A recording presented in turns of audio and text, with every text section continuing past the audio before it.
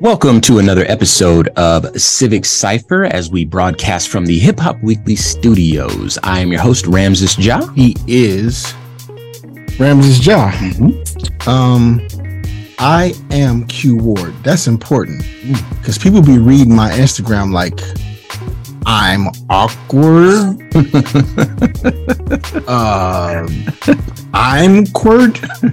I am Q Ward. Write it down. That's who I am. People need to know. People need to know. And you're tuned in to Civic Cypher. Indeed you are. A lot to stick around for today because there's a lot going on in the world. I'm going to tell a story about something that happened to me recently. You know, a lot of times folks think on this show that we kind of ride above the sort of racism and the prejudice that we report on because of our platform. Why on earth? Because would anyone assume that part? We're going to let them know that it happens to us. I had an incident happen with me just the other day, so I'll tell you all about it. Also, we're going to talk about this strange thing that's happening in the country where people are getting to decide who gets to live and who gets to die based on what they're afraid of in that moment. Or what they hate in that moment. Yeah, that's, I don't like to give fear as a scapegoat. You're not wrong. You're not wrong, Q. But of course, people often hide behind fear. So we're going to talk about, indeed, the many high profile incidents of people who have lost their lives because somebody thought it was their right to take a life. Oftentimes the victims end up being black and the perpetrators are not black. And then we're going to discuss the racist origins of the no trespassing sign, among other things. So, first and foremost, like we always do at this time, we're going to start with some ebony excellence. You want to take this one, Q, or should I? Nope. All right, then I'll take this one. Today's ebony excellence is sponsored by Major Threads, and we're going to shout out Zayla Avant-Garde. She was born in 2007 in Harvey, Louisiana.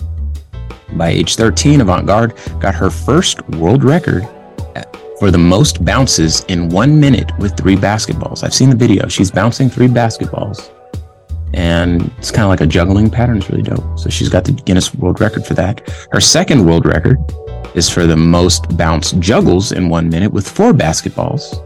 And as if that weren't enough, her third world record was for the most basketball dribbled by one person simultaneously. And she also is a talented unicycle rider. And in 2018, she was featured in an Under Armour commercial with NBA star Steph Curry and has performed with basketball legends, the Harlem Globetrotters. Now, that would be enough for any measure of ebony excellence, but we're going to take it a step further. This is somebody we didn't get to talk about on the show, and so we're happy that we get to do it today. I'll tell the story. On July 8th, 2021, she became the first African-American to win the Scripps National Spelling Bee in the 96-year history of the event. The win came with a trophy and over $50,000 in cash and prizes. Avant-Garde won the championship with the word Mariah. Never heard this word before, but it was defined as a type of tropical plant. And the only previous black person to win the spelling bee was a 12-year-old Jody Ann Maxwell of Jamaica in 98. So she was a Jamaican, not an African-American. But back to Avant-Garde, when she grows up, she wants to be an archaeologist, a WNBA player, and to work with NASA. So shout out to you. Sounds like she's on her way to doing all 3. All of it.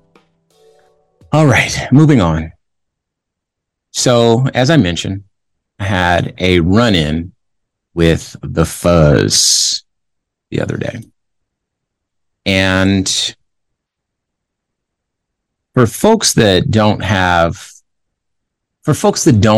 walk the path of a black person or a brown person or a marginalized person, you might not be able to really understand what discrimination looks like and how insulting and how dehumanizing it can be.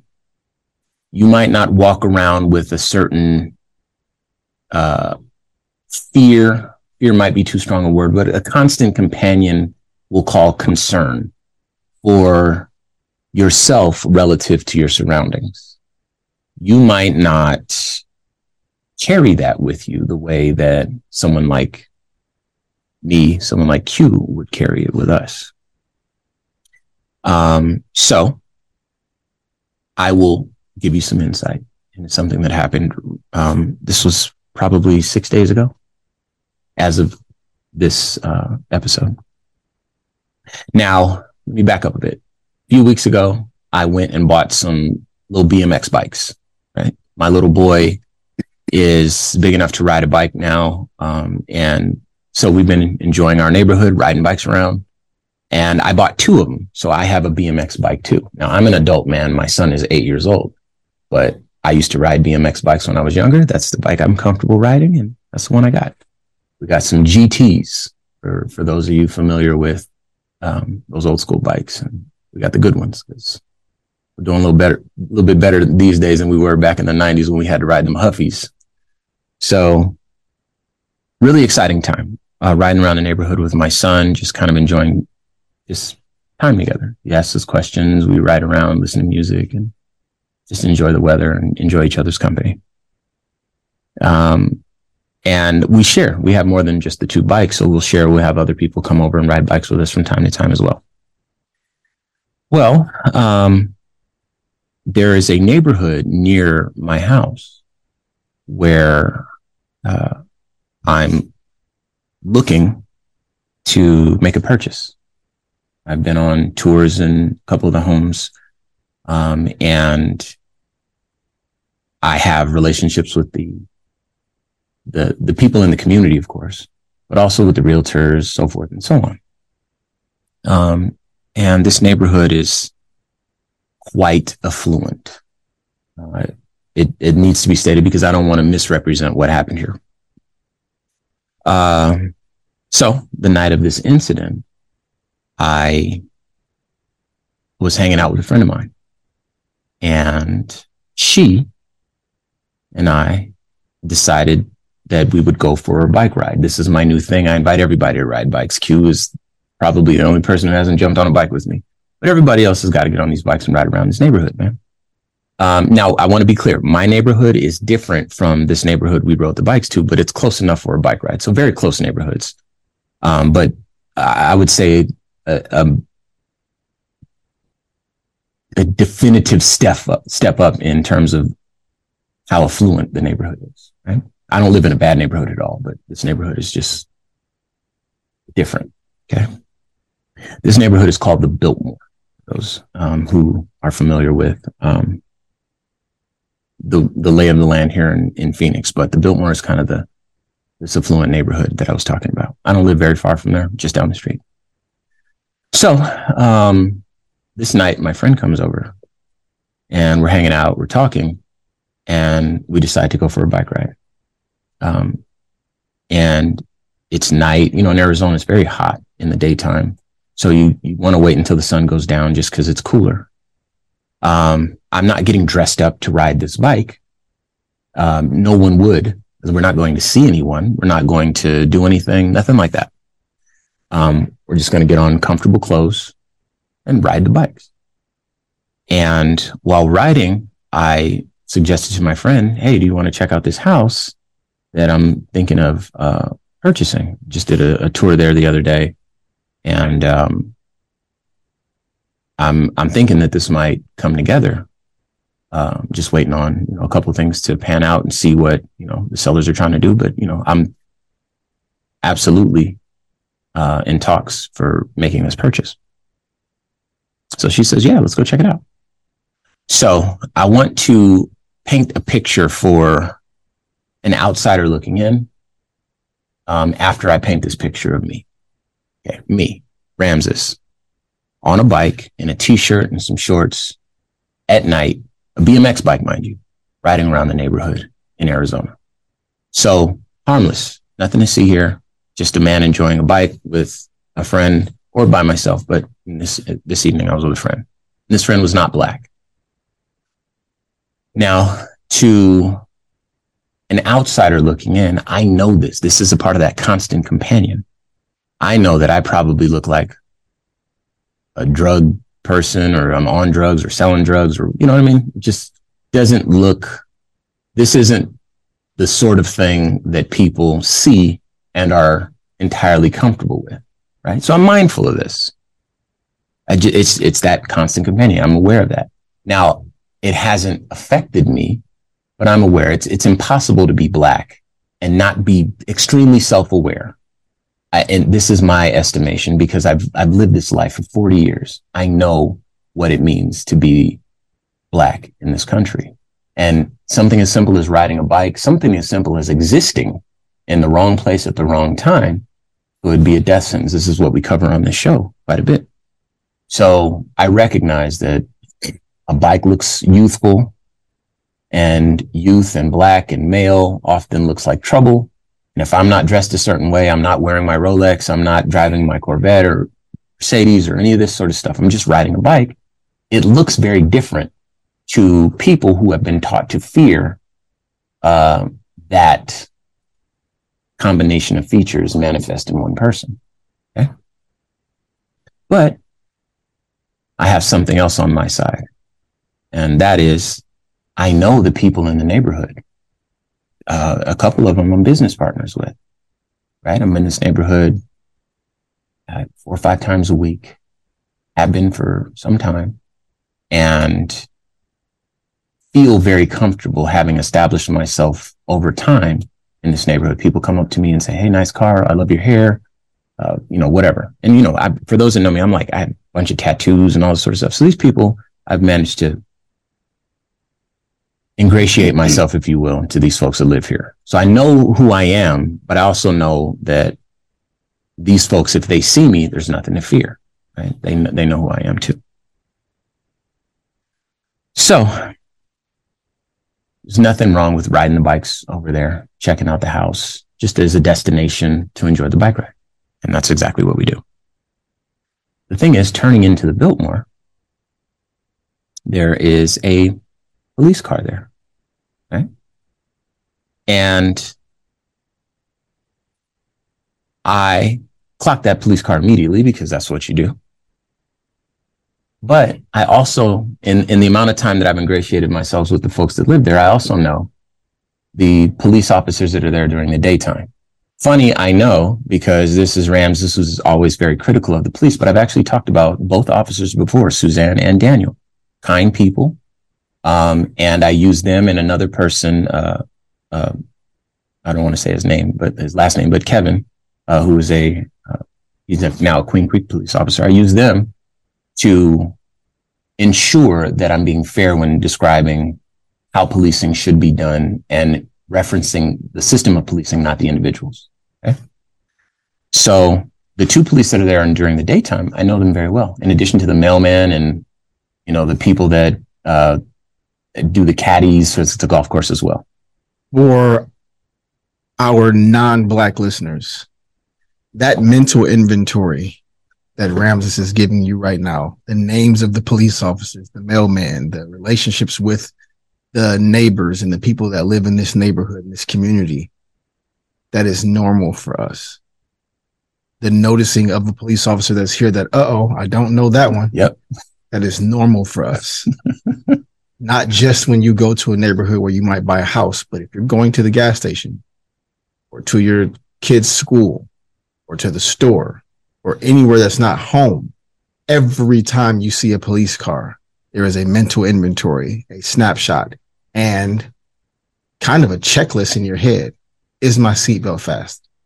Was I driving too fast? Did I signal when I got over? Did I come to a complete stop at that stop sign? Did I drive through that intersection while getting over? Like anything, because there's all these stuff that you don't know that you can be cited and pulled over for, sure, that all of us do every day. So it's just to the discretion of said officer if they feel like making your day hard that day, every day. Thank you. And for us, as normal, it's more times than not, they got time today. So watch this. I'm glad you said that. So we ride into the neighborhood on these BMX bikes. It's nighttime. It's not super late, but it's nighttime. Let's call it 8 o'clock, 9 o'clock at night. On the way in, flip this. So a friend of mine that lives in the Biltmore, name is Cheryl. Her husband's name is Ira. Ira, they're very wealthy people. They both have Rolls Royces, and Ira's Rolls Royce is very interesting color combination. It's metallic blue and gold. So I saw Ira's car as I'm riding bikes into the Biltmore, and I waved to him and just kept riding. Got inside, and police officer sitting there. Just rode right past him because I'm assuming I'm not doing anything wrong, not harming anybody. And we didn't stop. We just rode. So it's like a circle. So you just ride around. Rode around. It's about a 2 mile lap.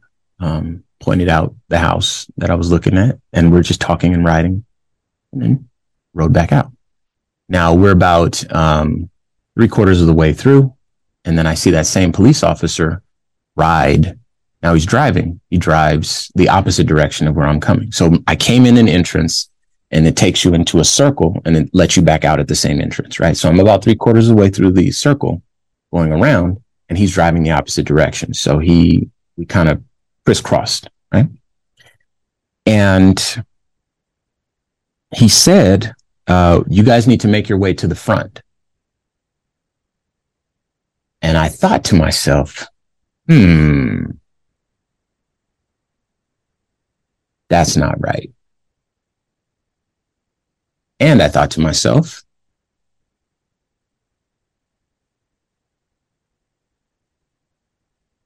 who would I be if I did not step up in this moment? Expound. Would I be a coward? Would I be a person who is allowed my fear of this officer to cause me to tuck my tail and run? Or can I stand on the accomplishments of my life? Can I stand and say to this man, I belong here. I'm actively working with business partners in this neighborhood. I'm welcome at any number of these homes after so long. And in fact, I'm engaged in the process of purchasing one of these homes myself.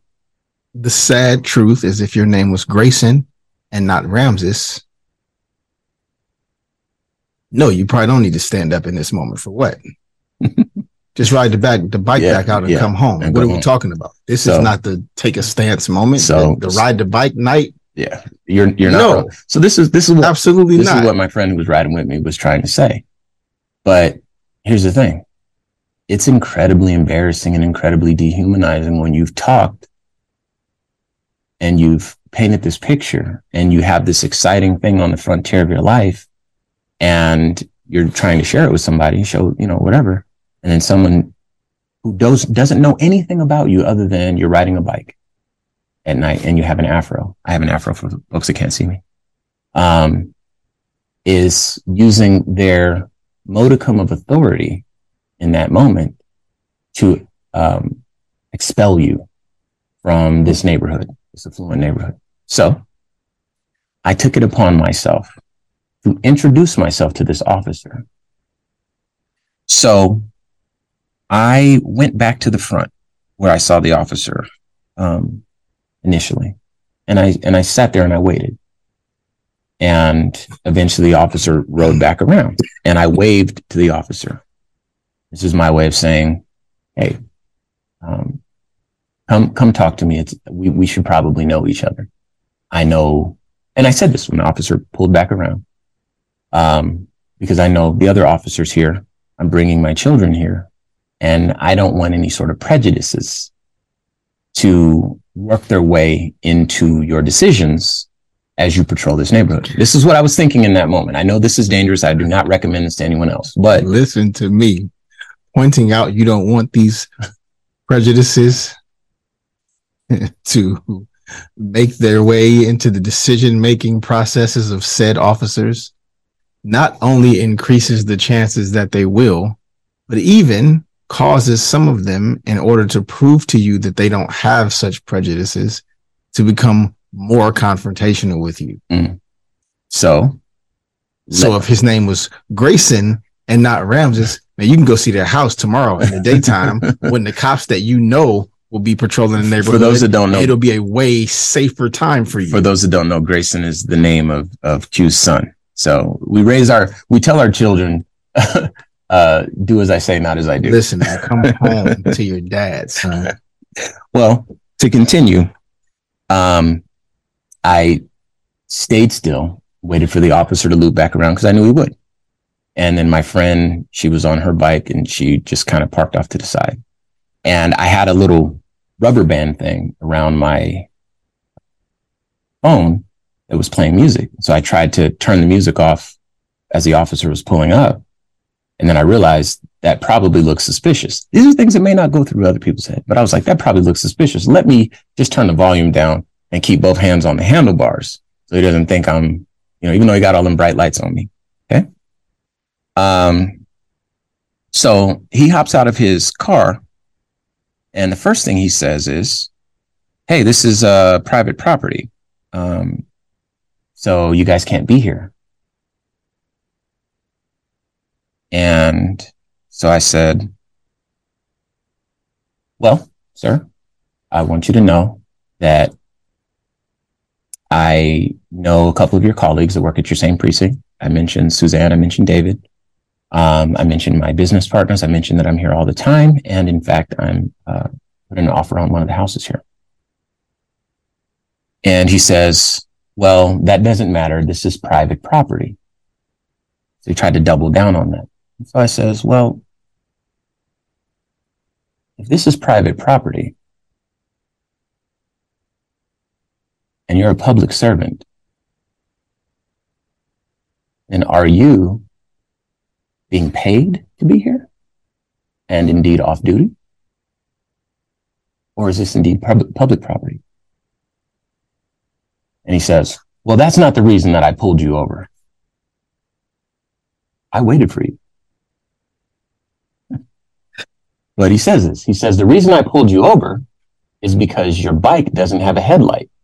So if his name was Grayson and not Ramses, he's not sitting there being told why he was pulled over when indeed he wasn't, because he just went home and came back tomorrow in the daytime when the officers that he know would be present, and it would be way less dangerous and way less likely that something stupid would happen. But his name is not Grayson. His name is Ramses. And the story continues. So the officer, I took the same rubber band that was holding my phone, listening to music, and I turned the light on my phone. I was like, okay, there you go. And he's like, give me your ID. I was like, okay. Took my ID out. I gave it to him. And while he's looking at my ID is a little beat up. So he had to discern, figure out what it said. If his name was Grayson and not Ramses, this thing that he calls an ID, because it's not that anymore. It's just whatever material that it's made out of. It's just that. Plastic, my ID is a little beat up. And paper or whatever. It's just that. It is no longer a suitable form of identification. So it's terrible. So watch this. So my question is, okay, so if this is indeed private property, do you need a light to ride on private property, or do you need a light to ride on public property? And he started to get frustrated because I'm catching him up in these stories, and he kept trying to pivot and switch. This is private property. Oh, it's your light. Oh, well, if it's private property, you don't need a light, these sorts of things. And the fact is that I wanted to introduce myself, and I did. I said, I want you to know who I am, because there's a very good chance I'm going to end up living in this house right here, next to the person who's just running for Attorney General, Rodney Glassman, who's also a friend of mine, And he's Republican, but he's always been kind to me. And it's important that you know who I am and who my children are, because we are going to be living here soon. And then he took my license and he came back and he said, all right, well, you're good. And I said, no, I know. And then he asked me what I was doing for work. And I said, I do what I want. That's an awesome answer. Yeah. You can Google me, dude. And then as I was riding away, I realized he never carded the lady that I was with at all. And that's what it's like to be black. So shout out to Officer Am. Said I'd say your name, and I did. You know who else he didn't card? Grayson. Because Grayson was at home with his dad, not looking for a police officer to have a confrontation with.